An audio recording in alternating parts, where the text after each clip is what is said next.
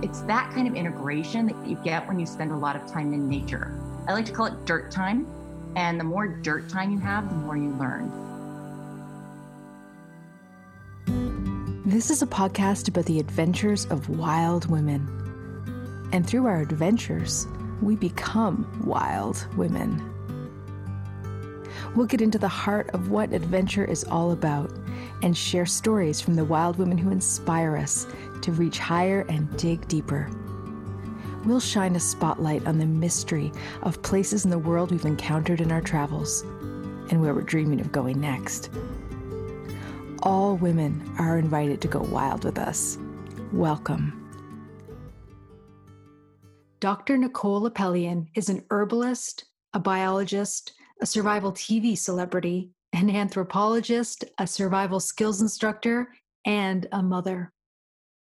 Nicole was a challenger on the 2nd and 5th seasons of the History Channel's TV series Alone, where she thrived in the wilderness solo with little more than her knife and her wits. She's also the author of 2 books, The Lost Book of Herbal Remedies, The Healing Power of Plant Medicine, and A Reference Guide to Surviving Nature, Outdoor Preparation and Remedies. Her latest book, Forager Guide to Wild Foods, Edible Plants, Lichens, Mushrooms, and Seaweeds, will be available in spring 2021. An unexpected diagnosis of multiple sclerosis in 2000 led Nicole to apply her scientific research skills towards her own personal wellness. Nicole's at home in the Pacific Northwest, where she makes her own herbal medicines from local plants as part of her healthy living strategy, and has her own herbal medicinal apothecary line. Nicole, it's so good to be with you right now. I'm here on Vancouver Island, just off Vancouver Island, and I know this is a very special place for you in your adventures because you had a very special wilderness immersion experience here on Vancouver Island that I watched you on the Alone show and was just in awe to see how you navigated the challenges of being on the Pacific Northwest in this ecosystem. But this is home for you, right? You live in this part of North America. You're in Washington right now, right? Yes, I live in Western Washington, and I've been in Oregon and Washington for about 30 years now. Yeah. So it really is, Pacific Northwest really is my home. Yeah. So I felt very blessed to be placed on Vancouver Island for Alone, because it really immediately felt just like my home did. Yeah. And this wasn't by any means your first wilderness immersion experience, but, as you say, it felt like home. What was really the experience of being in a place that was familiar to you and digging deeper than I'm guessing you ever really had to do in your day-to-day life? Was it different than, or how was it different than the kinds of adventures you had in completely different ecosystems in Europe or Mongolia or whatever other place you've traveled, in Africa, for example? Yeah, I spent a lot of time alone in the past. I've spent, 2 months at a time alone in Botswana in Africa. When I was doing lion research there, I've spent time in many places over the world. But it was really something to spend that much time living outdoors and relying solely on the land in my place of the Pacific Northwest, which really is home to me. Mm-hmm. Because here, obviously, I live in the Pacific Northwest. I live on land, but I do live in a house. So I do have the modern conveniences of electricity and things along those lines. So, and running water and all of that. But living in a place in the Pacific Northwest just deepened my relationship that much more, to give me even more of a sense of place here where I live. Mm-hmm. And how did that experience change you when you got back? Did it kind of give you new eyes? Because often I feel like in my travels around the world and in adventurous travel and going to completely new landscapes, I do have that, that fresh, innocent kind of perspective. It feels like the whole world is new, and for you to re-enter into your home ecosystem after having that deep, deep immersion in the Vancouver Island adventure, how did that change you when you got home? Well, there's sort of 2 parts to that, 2 answers to your question. The first part I'd love to just mention is the transition home was the most difficult part about being on Alone for me. really, when people ask me, what was the hardest part about alone? I think they expect hunger or loneliness or cold or things like Yeah. that to be my answer. Yeah. But the reality is the hardest part about being alone for that many months was coming home and transitioning. Huh. You're going from this sort of unique experience where you're by yourself, you're self reliant, no one's depending on you, and really you're one with your ecosystem. Also, you don't have a bombardment of a to do list or social media or the phone ringing or anything or emails to catch up on, which Yeah. we all have. It was really such a joy to not have any of that and really to live only in the present moment. Yeah. Because when you're living in the now with your only purpose being fire, shelter, water, and food, really it brings this great joy because I really think that sort of gratitude and a sense of purpose gives you great happiness. And I Mm-hmm. had all of that when I was there, and I was really able to sink into the present moment. Mm-hmm. When I came home, it was so difficult to be bombarded with all of that at once again. And my brain had to sort of do a step back in order to handle it. Yeah. And this was something that you had experienced in some of your earliest adventures when you were a student doing your doctoral studies, and you spent a lot of time in the Kalahari Desert with the San Bushmen. So, how was that experience of, as you say, being present and just being so immersed in a way of life that, although there's great sophistication and deep traditions, the day-to-day life isn't as frantic as in our Yes. Western society. So did it call back to that feeling that you had back when you spent that much time with the San Bushmen?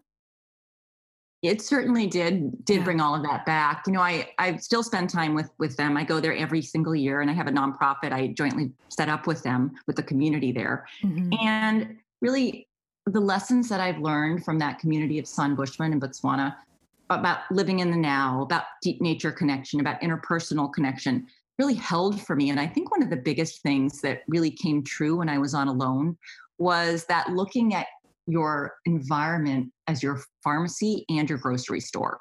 And Hmm. I look at it that way now. It was a lesson I learned in Botswana. It was something I got to practice really deeply when I was on alone. And it's something that I now practice now, where I live in the Pacific Northwest, even though I live in a house now. When Hmm. I walk through the woods or I look outside, I really do look for medicinal plants and what foods are growing. And I'm very in tune with the seasons and what's popping up. And I try to make sure I'm out every single day so I can see these changes that happen. Hmm. And that ability to look at being able to get everything you need from nature, Yeah. both physically and psychologically, is a wonderful lesson. Hmm. I did learn other lessons from the Kalahari Bushmen too that I've been able to sort of integrate into my daily life, especially with regards to parenting. I'm a mom, and Yeah. I know you are too. Yep. And I've really learned a lot about how to teach my children in a way that isn't grating to them. Or Hmm. maybe they wouldn't say that, but hopefully isn't grating to them. As I think a lot of parents know, sometimes you're not the best teacher for your children, even if you really want to be. And the Bushmen really, they show their kids things instead of telling them. I was over there once and had a group of people, and someone asked one of the males, the fathers, a question about parenting his children Hmm. and what is their job as a parent. And he said that his only job as a parent is to love his children, Yeah. not discipline, not teach, only love. And I thought that Hmm. was such a great thing because as a mom, imagine only loving your children, discipline, teaching. That was the aunties and the uncles and the grandmothers. And Yeah. yes, you do that to other people, your nieces and your nephews and your grandkids. But it was such a freeing thing to think all you have to do to your children is love them. And I Mm. just love that. And Oh, I that's so beautiful. tried to bring that home the best I can. Yeah. And I think that one of the things that I've seen a lot in your work is this, I like to call it being as a question. So this curiosity, this way of being in inquiry and exploring the wilderness from that place of humility and reverence. And I see that so much in your work and what you're doing right now, with what you're creating with your apothecary and all of your offerings in your healing practice, I would say. And, there's so many things that, so many ways that I could identify you. And I know that you wear many, many hats. You're really amazing. And being an herbalist and a healer, I'd love to hear more about how your experience in the wild has shaped that, because one of the things that you said once, which really stuck with me, is you said you have a relationship with these plants. So can you share about how you see your relationship with plants and how that's come in your experiences in the wild? Because you're not you're not just a healer. I think that you're bringing something deeper in what you're offering. Well, first of all, thank you for that. I'm glad that is definitely how I feel about the plants that I work with. Yeah. And I am so glad that that's come through in my work. It has, yeah. I have a deep relationship and deep gratitude with the wild herbs and plants that grow around me for a number of reasons. And one of them is that they healed me. I have multiple sclerosis. Yeah. And 30 years ago, I was in a wheelchair and couldn't walk. Mm-hmm. And looking at me now and the way that I feel now, no one would even know that I have MS. Mm-hmm. And the reason for that is that I basically took all of the things that Western medicine wasn't doing for me, ended up throwing them out the window and starting over, and started this real healing journey in order to get myself both physically and psychologically well. And a big part of that healing process was nature connection. Well, really most of it was nature connection. Yeah. And the way that I've woven in nature connection to my healing is through my diet, eating a lot of wild foods, through my medicine. I have an herbal apothecary, as you mentioned, and just Nicole's Apothecary for anyone who's looking for it. And I use a lot of plants and also especially medicinal mushrooms that I take every day in a tincture form. And all a tincture is, it's basically the medicine of the plant or the herb that you have comes out into a liquid form, and you're able to extract all of the medicine from that particular herb and take it in a way that it just absorbs right into your system. It's a very easy way versus taking a pill or tea. And I've really had this amazing relationship, I'd say, especially with the mushrooms, because I feel that not only with the diet, but taking those mushrooms in that tincture form every day has really been a path to my healing and is what allows me to stay healthy on a daily basis. And the other side of that is this connection to nature, because I know in my heart that nature heals, and being outside in nature heals you mentally, and your mind and your body are deeply connected. And your mind-body connection is huge. You can actually think yourself well in a lot of situations. Not all, of course, but I feel that it helps regardless of how you are feeling or what your diagnosis is. That mental ability and having that positive mindset makes a difference. And I think a great example of this is when people are told they're sick, they automatically get sicker. And it's not hypochondria, it's just your body reacting because it's a stress response. And I feel that having these relationship with these plants has really been part of that journey for me. Oh, Nicole, you know that this resonates very, very deeply for me because I've also been on this journey. I was diagnosed with multiple sclerosis 15 years ago. I didn't know that. Wow. Yeah. And very soon I saw my MS diagnosis as an invitation to go on one of the greatest adventures, as it turns out, of my life. And I feel like you approached it the same way. I want to know where you stepped into that as an adventure. When you were diagnosed, did you immediately feel the trust that nature and your relationship with nature and a more natural healing path was right for you? Or did you have to kind of learn that perhaps the hard way? Did that confidence come right away, or? I would love to say it came right away for me, but it didn't. The honest answer is it didn't come right away for me. Yeah. It was, over 20 years ago. I was 29, 30 when I got diagnosed with MS, and I was sort of in the prime of my life and, or what I thought was the prime of my life. And I got hit really hard. I was living I'd say normally, but really with sort of that A-type personality. I was always on the go. I wasn't taking the best care of myself. And while I was living a good, happy life and traveling a lot and doing things that I loved, I wasn't as connected with nature. I gardened a lot and I was into herbs, et cetera, but I Mhm. hadn't formed as much of a connection that I have now. Right. Really, I look at MS as a blessing because what it gave me was it gave me the ability to dive really deeply into this plant journey and mushroom journey and lichen journey and all the other species Yeah. in order to heal myself. And through that, I've been able to get my journey out to other people and have helped many other people heal themselves. So it Yeah. turns out that getting MS and being knocked down for years, really 2 to 3 years, was actually a gift. But it was hard to look at that at the time. It Mhm. really did take myself sort of stepping back and reevaluating and then coming at it with a whole different perspective and a shift in perspective in order to be able to go down this journey of healing. And I've gotten there, but it definitely took a shift in sort of consciousness for me.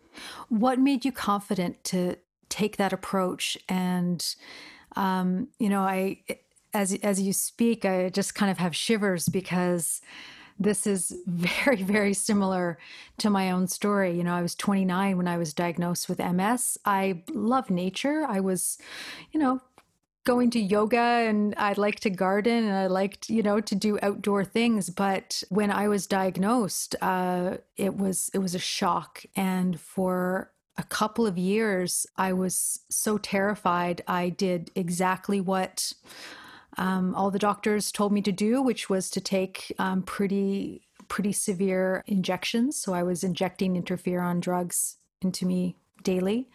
And it took me a couple years and some pretty strong kind of messages Mhm. to feel like I could take a more natural approach. And 15 years later, after going through, a good bout of disability and all of the things that I know that you went through, the fear, I felt like as embracing nature and my own connection, my own wildness, and trusting my body again, and finding ways to support my own healing through nature, and that has made all the difference for me and my mindset, of course. So I stand here stronger and healthier 15 years after that diagnosis, and I credit nature and a positive outlook to really, and that isn't necessarily everyone's experience, but for you, where did you turn that corner of saying, I'm not going to go the traditional path and I'm going to go off the beaten track in my healing journey? Was there something that pushed you or called you or made you feel like, no, this is the way I need to go? Yes, there certainly was. First off, I'm amazed how similar our stories were. Yeah.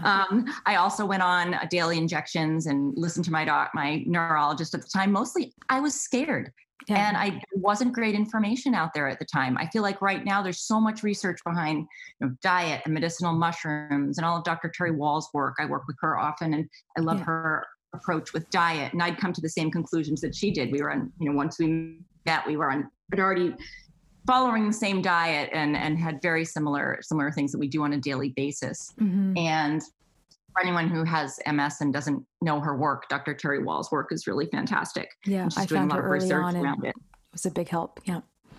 Yes, most definitely. And I have information on my website at nicolapellion.com that talks about what I do every day for MS and about my Yes. story, like what you're asking me now. For me, the turning point was I was getting sicker and sicker. The Western medication wasn't working for me. Yeah. I was getting more ill. I was getting more disabled on a weekly basis. And I didn't want to live like that anymore. It was to the point where if that was living, it wasn't living. Mm. So I really wanted to have another child. There were all sorts of things I wanted to do in my life. And I knew I couldn't do them on the path that I was on. So I started out with the first sort of baby step. And I was doing like you, gardening, and I was always outside and loved camping all my life and did yoga and all of those things. Hmm. But I took the first step into Ayurvedic medicine. And that was the thing for me that I really got there was the diet piece. And then from there, I really had to deep dive myself because I didn't find that there was a lot available like there is now. And my hope is that now when people get diagnosed with something like MS or another autoimmune disorder, is that there is information out there. My website's pretty thorough about what I do on a daily basis. And I've had a lot of people who use that as their go-to and have done extremely well. There's a woman who actually watched season 2 of Alone. This is one of my favorite stories. And she watched season 2, and 2 weeks later, she got diagnosed with MS, pretty severe MS. And when she was in the hospital, they asked her why she didn't seem to be scared. And she said, because I saw Nicole on Alone, and I'm going to reach out to her and follow her protocol. And I know that I'll be okay. And she has been. And she's from Texas, and I actually got to meet her in Arkansas a year and a half ago. Oh, and it was the most wonderful meeting to meet whose life had been altered because I was able to share that story. And it is so important. It's so important. And, when I was diagnosed, I was terrified, and I was crying in the doctor's office asking, am I going to die? Because I had a school friend who had died from complications from MS. So it was a very scary, scary story. And the first thing I did when I walked into the doctor's office was go to the bookstore. So did I. And I said, I need stories that I need to read a story of someone who isn't going to die and isn't going to be in a wheelchair, because that was my fear. And I couldn't find a single story. And it took me a long time, 15 years ago. I was desperate and terrified, and I couldn't find any stories of anyone who was living with this disease. And I felt completely hopeless. So I was so disempowered at that point, and just wanted someone to save me. And as long as the doctors told me what to do, I was going to follow that path. And I came across a woman, Lori Schneider, and she was the first person with MS who's climbed Mount Everest and the highest 7 summits on the planet. And that story hit me like a lightning bolt. I said, if she can do this, she can climb Mount Everest, and she has MS. Well, a year later, I went to Mount Everest. I didn't climb Mount Everest. Hey, that's okay. But I trekked. Don't tell people can't climb, Mount Everest. Yeah, I trekked to base camp of Mount Everest, and my story changed. And I love what you say about the story that you told yourself about being healthy and changing that idea of, being a sick person. So when our story changes and when we connect with those stories, I have no doubt that the women who have heard your story, and I felt it too. I mean, I'm 15 years from the diagnosis, and I've done a lot of work and a lot of healing, and I'm in great physical shape right now, but I don't take that for granted. And Nicole, when I saw you on the Alone show, and I saw your strength and your wisdom and how you navigated the challenges of your physical experience with the multiple sclerosis, and some things came up for you on the show that were really difficult, I know, in that time. And when I saw how you navigated that and held so much power and grace and strength, I thought, wow, that's the story of who I want to be. I want to be like Nicole. And because we need more stories of strong, powerful women who are going through that adventure of overcoming illness, whether it's cancer or MS or whatever other kind of autoimmune disease. I think we need more of those stories desperately, because I know I desperately needed to hear that story of Lori Schneider, a woman with MS climbing Mount Everest, and it changed my life, that story. So I'm so glad that you're out sharing your story with the world, and that we can help share it as well, because I just know how much of a difference it makes. Thank you. Yeah, I really hope that it's helpful to people to hear what can be done. No doubt. It can, stories can save lives, and they do. And it happened to me. So when you look for inspiration now, I guess in every adventure, we have different summits that we look to, and then we get to that one, and then there's the next one. So where's your edge now? So, you know, I'm sure that you still have physical challenges and things that you're working on with your own health and healing journey.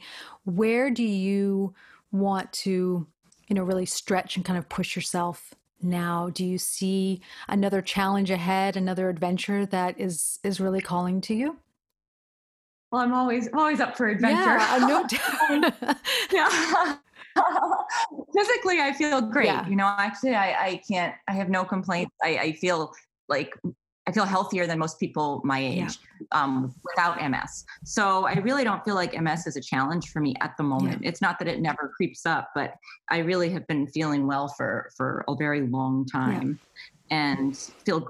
The proof of that is I do go in for an MRI every 3 years just to make sure. And I haven't had a new brain lesion since I got diagnosed, so I feel like I'm very much been on the right yeah, path. Um, Really, for me, I don't know what edges I'm pushing nowadays. I am writing a lot. And I have I have an herbal remedy book out that's been quite popular, The Lost Book of Herbal Remedies, The Healing Power of Plant Medicine. And my foraging book, The Forager's Guide to Wild Foods, which encompasses plants, lichens, mushrooms, and seaweeds, comes out next month. So I'm very excited about that. So I'm in final proofs for that book. So that's been something that I've been spending a lot of time in. But really, my two youngest boys are in high school, mm, and well, seven, I guess they're teenagers, I should say. One's not in high school yet. And I'm just really trying to spend as much time as I can with them, because one's a senior and he's going to be leaving soon.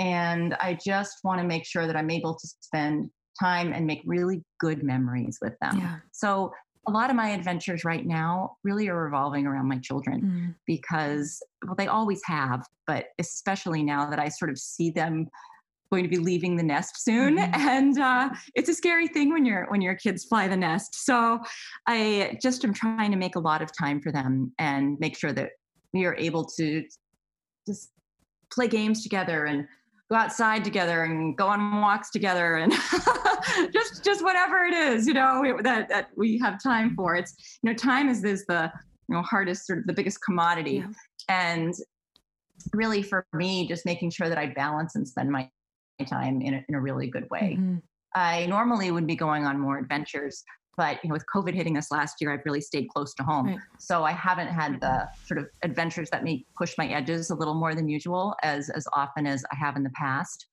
The year before last, I went to Bulgaria and did a Stone Age show that's out in the yeah, UK, and that was a month living as we would have in the Stone Age. mhm, So I love shows like that, because not only do they have a new set of parameters, for example, that was Stone Age material only, which is very different than a show like Alone, yeah, but also it's a new location. So keeping up and doing more of those sorts of things with sort of parameters around them that are new to me, I find that really exciting, because it keeps pushing my edges and it allows me to expand my knowledge base. And as you mentioned before, curiosity is a big thing for yeah. me. And I love asking questions and learning new things.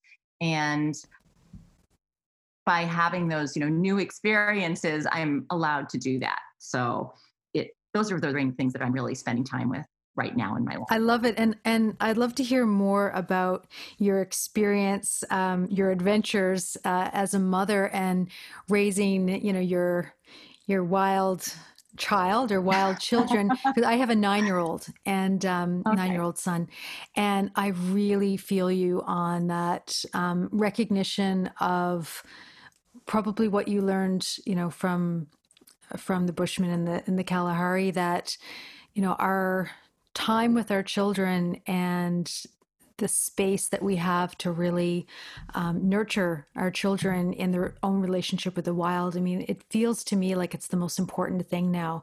And so I have seen some of what you've shared about your experiences with your boys, and I see them, learning how to make fire with a bow drill, and some of the adventures that you're sharing with them, and wilderness immersion. I think again, Nicole, I feel like I want to be a mother more like you, because my sense is that I had to redo and relearn so much.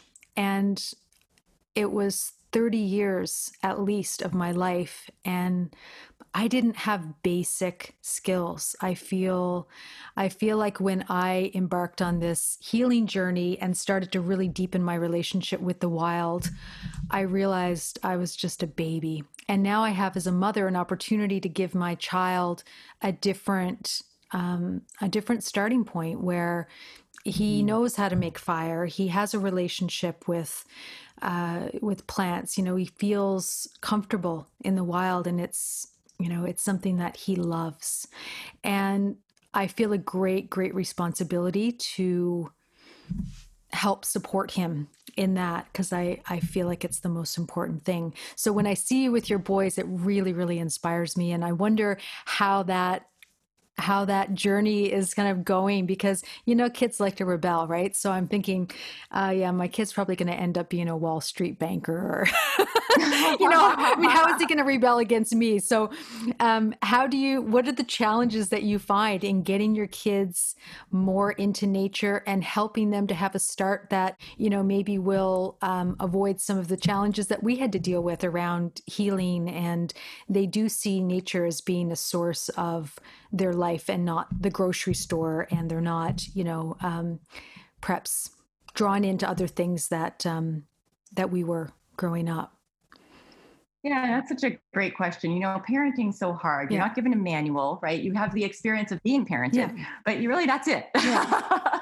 and a lot of times, your kids, they don't want to learn from you. And sometimes you're not their best teacher, as I mentioned earlier. I think one of the real blessings that I've done for my kids, I have I raised 3 boys, and one of the real things that has been so instrumental for all of us in our family is this intergenerational learning, right? Having people of other generations and different ages around. Because a lot of us live in nuclear families now. It's really hard to, we're not living with grandma upstairs and our aunties down the street, and all of those wonderful interactions. And from the time my kids were really little, I started going to these traditional skills gatherings. And my kids have grown up going to these gatherings of hundreds of people who are all teaching a variety of skills. And what that means is they get to, of course, at home and on our property and when we travel, et cetera, see the things that I do.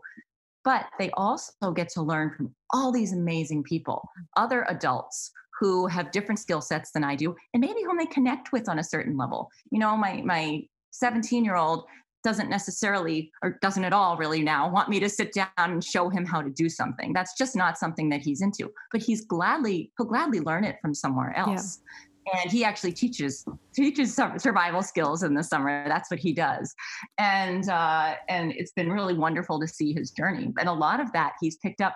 Of course, he's picked up stuff from me, but he's picked it up from other people whom he connects with and whom he learns from better than he would learn those things from me. So I think having other adults around as mentors, we've lost that whole mentoring community. I think that is super important. And people who have been mentors become the best mentors. So finding people who aren't you also for your children to be with is super important. And it can be something as simple as my youngest son loves chess and we play, but our local chiropractor plays and he's really good. So, now once a week, my son's going over to his place to play chess because he can learn more from him because he's a better player than I am. And also it's another adult whom he can connect with and it's not me. So it's kind of this balance of having them around and teaching through learning, but also letting them go and giving them experiences where they can be themselves and learn apart from you. And getting that quest for knowledge is the big thing. And it comes back to that curiosity again, having kids who are curious. And I think the way to foster that is when a kid comes back and they've gone outside, they said, Mom, I just saw a bird. You could say, oh, great. Or you could say, what bird was it? But try asking the question like, oh, what was it doing? What size was the bird? Do you know what it was? Why do you think it was doing that? Oh, I'd love to see, always those sorts of things that really have them delve in deeply and think more deeply about what it is they saw, because next time they see a bird, maybe they're going to look at its actions of what it was doing. And they're going to come back to you with more questions and more stories, and you get to ask them more questions and they become more curious. So that's something that I've always tried to do, the best that I can. We all do our Oh, best. We're not it perfect. seems like you do it Um, wonderfully, and honestly, I look at you, what I can see from what you've been sharing in your writings and in your show and in other ways, and I see you as such a role model for me. And I don't have the technical survival skills in many ways that you've developed over many years, and so I often feel with my 9-year-old son, I feel really inadequate. To be able to teach him and even guide him in those ways. So I love what you're saying about allowing more of a community mentorship approach. And what I come back to in my own healing and in my mothering is just let nature do the work. I just have to get my body into the wild, and it will show me the way. She will show me the way. Nature will show me the way. And the same thing with my child. I don't need to show him anything or teach him anything. I just need to get him into the wild, and the teachings will come and the learning will come. And that kind of trust in, trust in the rightness of nature and in my belonging. I'd love to hear you talk about belonging, because it seems like you feel so comfortable now in the wilderness, and you didn't grow up. I mean, this wasn't something that you were doing your whole life. When did you feel like you really belonged there and it was home? Was there an experience that you had, or a point where you felt like, yeah, I've got this? Yeah, I've had a number of those times in my life, and really that I've always felt at home outside. I mean, growing up, I did grow up in a city, about Yeah. 150,000. I grew up in Massachusetts, but my parents, my mom and my stepdad, really fostered my love of nature. My dad would come home early from work, and we'd go canoeing, and we'd be in our field guides, and I was always outside. Exploring our backyard and running around the neighborhood and on my Yeah. bike and having a lot of freedom. I love the Mhm. freedom that we had as children. I feel that, of course, we have a lot of kids have less freedom now, and I think that freedom is so important, especially for kids who are really independent spirits. They really need that. But I've always kind of felt at home in the wilderness. I've never felt scared. I do better in the wilderness than I do in a city. I can manage in a city, but I definitely prefer the wilderness because I find wildlife is Mhm. more predictable than humans. A lot of people would say the opposite, but I disagree. And I'll give you an example of when I was on Vancouver Yeah. Island for Alone. I was there for, I won't give away those who haven't watched it. I was there for a couple of months. And after the first month, I remember sitting at my sit spot, which is a place I went every day. I would say rain or shine, but it was rain, except for 2 days, it was rain.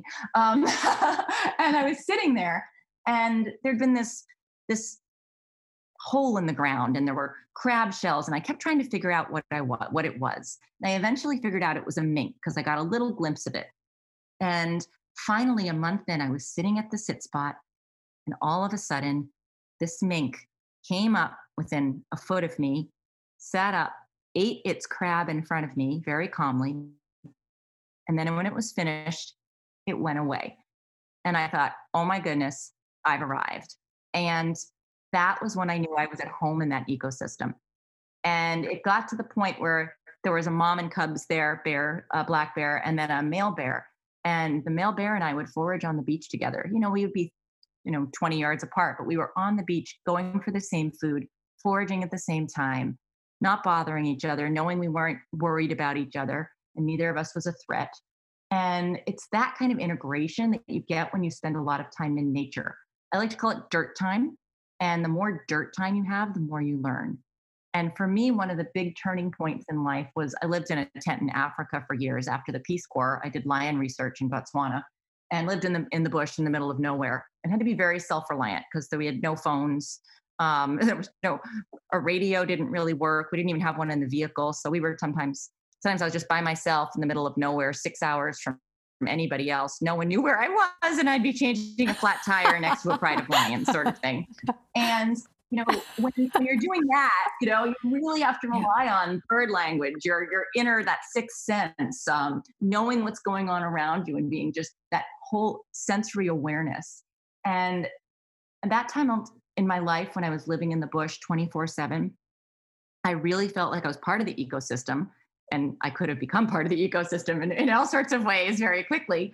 But it really heightened my awareness, and also just my my love for the bush, and that ease that I feel when I'm in the wilderness. And it doesn't matter where in the world I am. Obviously, if I'm in a new area, there's new plants, there's new wildlife. But that idea of bird language and tracking and nature connection and sensory awareness and that sixth It's sense very and animal transferable. communication, that really translate across all Yeah. of those. It is. And I feel Yeah. like those skills are so important. And they're often referred to kind of as the soft skills versus fire Yeah. making and things, which are the hard skills. But I really think that they're more important. And that connection with nature is key, and is again healing both mentally and physically through for illness, for grief, for Hmm. whatever it is that you're You know, going through. you're often called a survivalist, and I'm wondering about the idea. You know, you've been on this TV show, Stone Age survival show, and I think a lot of people look at survivalists, you know, as being pretty extreme and hardcore. And why would I want to, you know, eat grubs? And why would I want to suffer? And you know, all of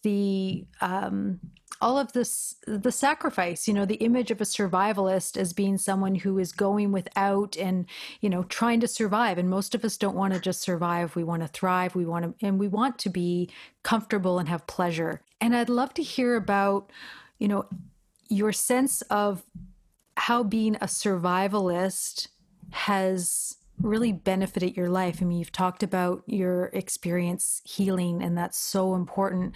What are the other ways that, you know, these experiences that have been really challenging, and you know, you've gone through some suffering in that, or some, you know, some physical, emotional, you know, you've been on the edge in many ways. On the other side of that, what have you gained from being a survivalist? That's a great question. I don't love the term survivalist. I just thought of this. Okay. Maybe we should call it surthrivalist. Maybe that's it. I like that I a just lot. made that Yeah, I up. like that a I'm lot sure better. It someone just, thought of there's it. something that sounds Yes, I'm a negative. survivalist. Or I like to call it Yeah, wilderness living versus survival skills. I teach wilderness yeah, living skills, and that's how I try to live my life. It's yeah. more of living in harmony with nature. For me, I can't imagine any other way of living. I can't imagine living, in a different environment where I'm not connected with nature. I feel like I'd be ill if I lived like that, both mentally and physically. You mentioned grief. I did lose my oldest son. It'll be 8 years in May. And the thing that got myself and my kids through that was nature. We bought a cabin in the middle of nowhere, and we spent a lot of time there. And that was one of the big things that helped us through. And having been able to sort of release that grief through nature. Obviously, it still sits with all of us, and it doesn't go away. But there is a way to move through grief and illness with sort of love and joy in your heart. And that's also a big part of why I did Alone. It was a test for both how I was feeling physically, but also how I was doing mentally. Because when you're by yourself, there's nothing else, right? All you Mm. have are your own thoughts. And what I came out of alone, the experience of alone with, was knowing that I had peace and joy in my heart, and somehow I'd done it. And that was one of the best things I got out of being on Alone, was that knowledge that I'd Mm. really come through all of that grief with joy and peace. Now, new things crop up every day. So every day, we're trying again, and Never new ends, things are never cropping up. ends. Nothing goes away, right? It's life, right? Things keep getting thrown at us. But figuring out that Yeah, balance and how to integrate nature, yeah, and so you can have healing, I think, is really, really absolutely key. yeah. And you have that confidence now. You own that, you know, and that's what I see in what you've shared of your experience. You know, I see someone who is really in integrity within herself, and that comes through so much. Something that you wrote was so powerful to me. You said one of the ingredients in your holistic wellness routine is gratitude, and that ability to stay in gratitude when you have been ravaged by a devastating disease, when you've had incredible loss of a loved one, that ability to practice gratitude, has that been amplified by your wilderness experiences where, as you said, you're appreciating a lot of where things come from, whether it's your food or other elements that sustain us, you don't take for granted anymore because you know how much it takes. Yes, gratitude is one of the biggest things that helps me on a daily basis. Yeah. There's something about giving thanks for something that's external that causes this internal shift and causes you to be grateful even when you're in times of hardship and grief. Studies have been shown that people who give gratitude and thanks for things don't ignore the bad things. It's not like you're saying that these bad things aren't happening. You're just finding some good, giving thanks for it, and that shifts your perspective in a way that you're able to keep going even when you're in your deepest, darkest times. We do gratitudes. I do them every morning. Every morning I get up, I step outside regardless of the weather, and I give a gratitude for the day. And at dinner every night, we all do gratitudes. It's sometimes hard for teenagers to do really awesome gratitudes, but that's okay. Because as long as they know they're in the practice of it, I've seen them then be with other people doing gratitudes. And wow, I'm always impressed, because your kids are always at their baseline when they're with you, right? And that practice of gratitude, I've really tried to instill in my family. And I've even opened business meetings with gratitudes before. And it immediately shifts the tone. Everyone all of a sudden looks at each other like human beings. Like, oh, right. We're all human. We all make mistakes. We're all fallible. We're all coming at this with our own baggage. And we're in a meeting together. But boy, we just connected around gratitude. Every class I run, I start with a gratitude. I find it's a very bonding experience, and it shifts the whole everybody's sort of higher mindset into this point of connectedness. And again, it comes back to that connection. So not only you're talking about nature connection, but connection with ourselves and with other people. And gratitude helps with both of those things. Yeah. And I think, having watched you on the Alone show, when you were near starving in Vancouver Island, the gratitude that you expressed with every meal that you were gifted in that wild place, there was such appreciation and such respect that was expressed. So I think that was one of the most compelling parts of seeing you through that experience, is just seeing that pure gratitude that was, and the deep relationship that you're forging with the wilderness, because you weren't taking anything for granted, and you knew how much had to go into getting your next meal and getting your next, flame, and all of it was just so appreciated. What are you feeling grateful right now? For I'm grateful for this conversation and your story. Thank you for sharing that. It resonated so deeply with me, our stories being so similar. I'm grateful right now. I go out every day. I just came in from the garden when you and I were starting to talk, and I was transplanting, moving things around, and all of the spring greens are coming up. And I've been I was munching my way. My land I have a garden, but it sort of flows with the forest, and I gather a lot from the woods around my home. And I was gathering some miner's lettuce, which is coming up now, and some wood sorrel, and just some other greens, and popping them in my mouth while I was sort of digging away. And I was just feeling really grateful that I live in a place where there's so much abundance and so much food just at my fingertips. So that's something I was really, really feeling grateful for today. Oh, beautiful. Oh, Nicole, I'm so grateful for you and this conversation, and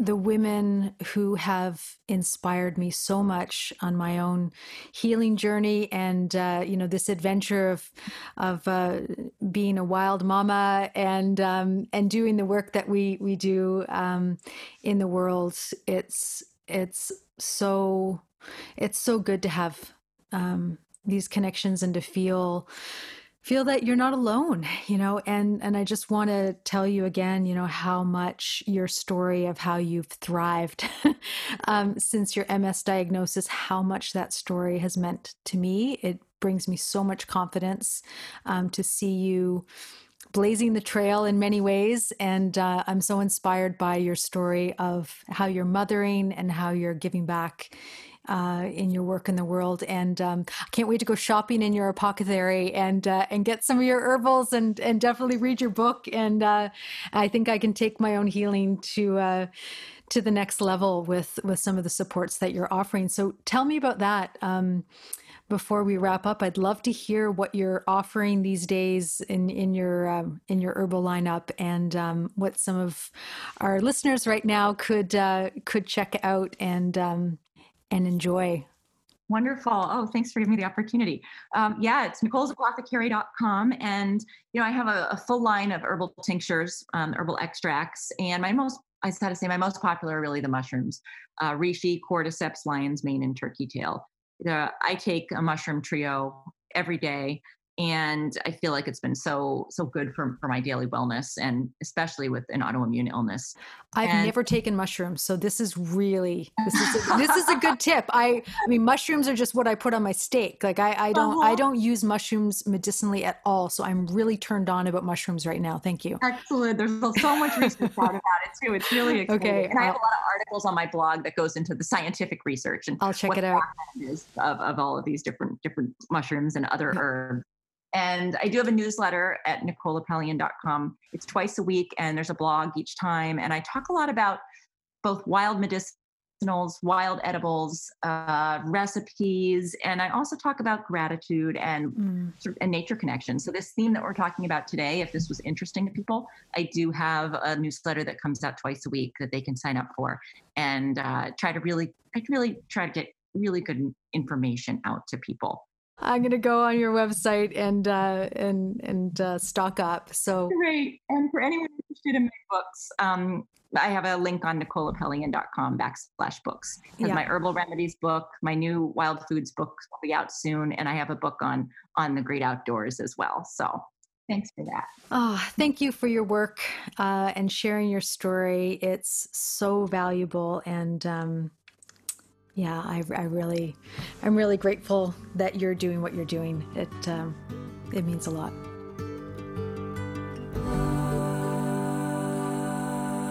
Wild Women Expeditions is a global leader in women's adventure travel, and we're so much more.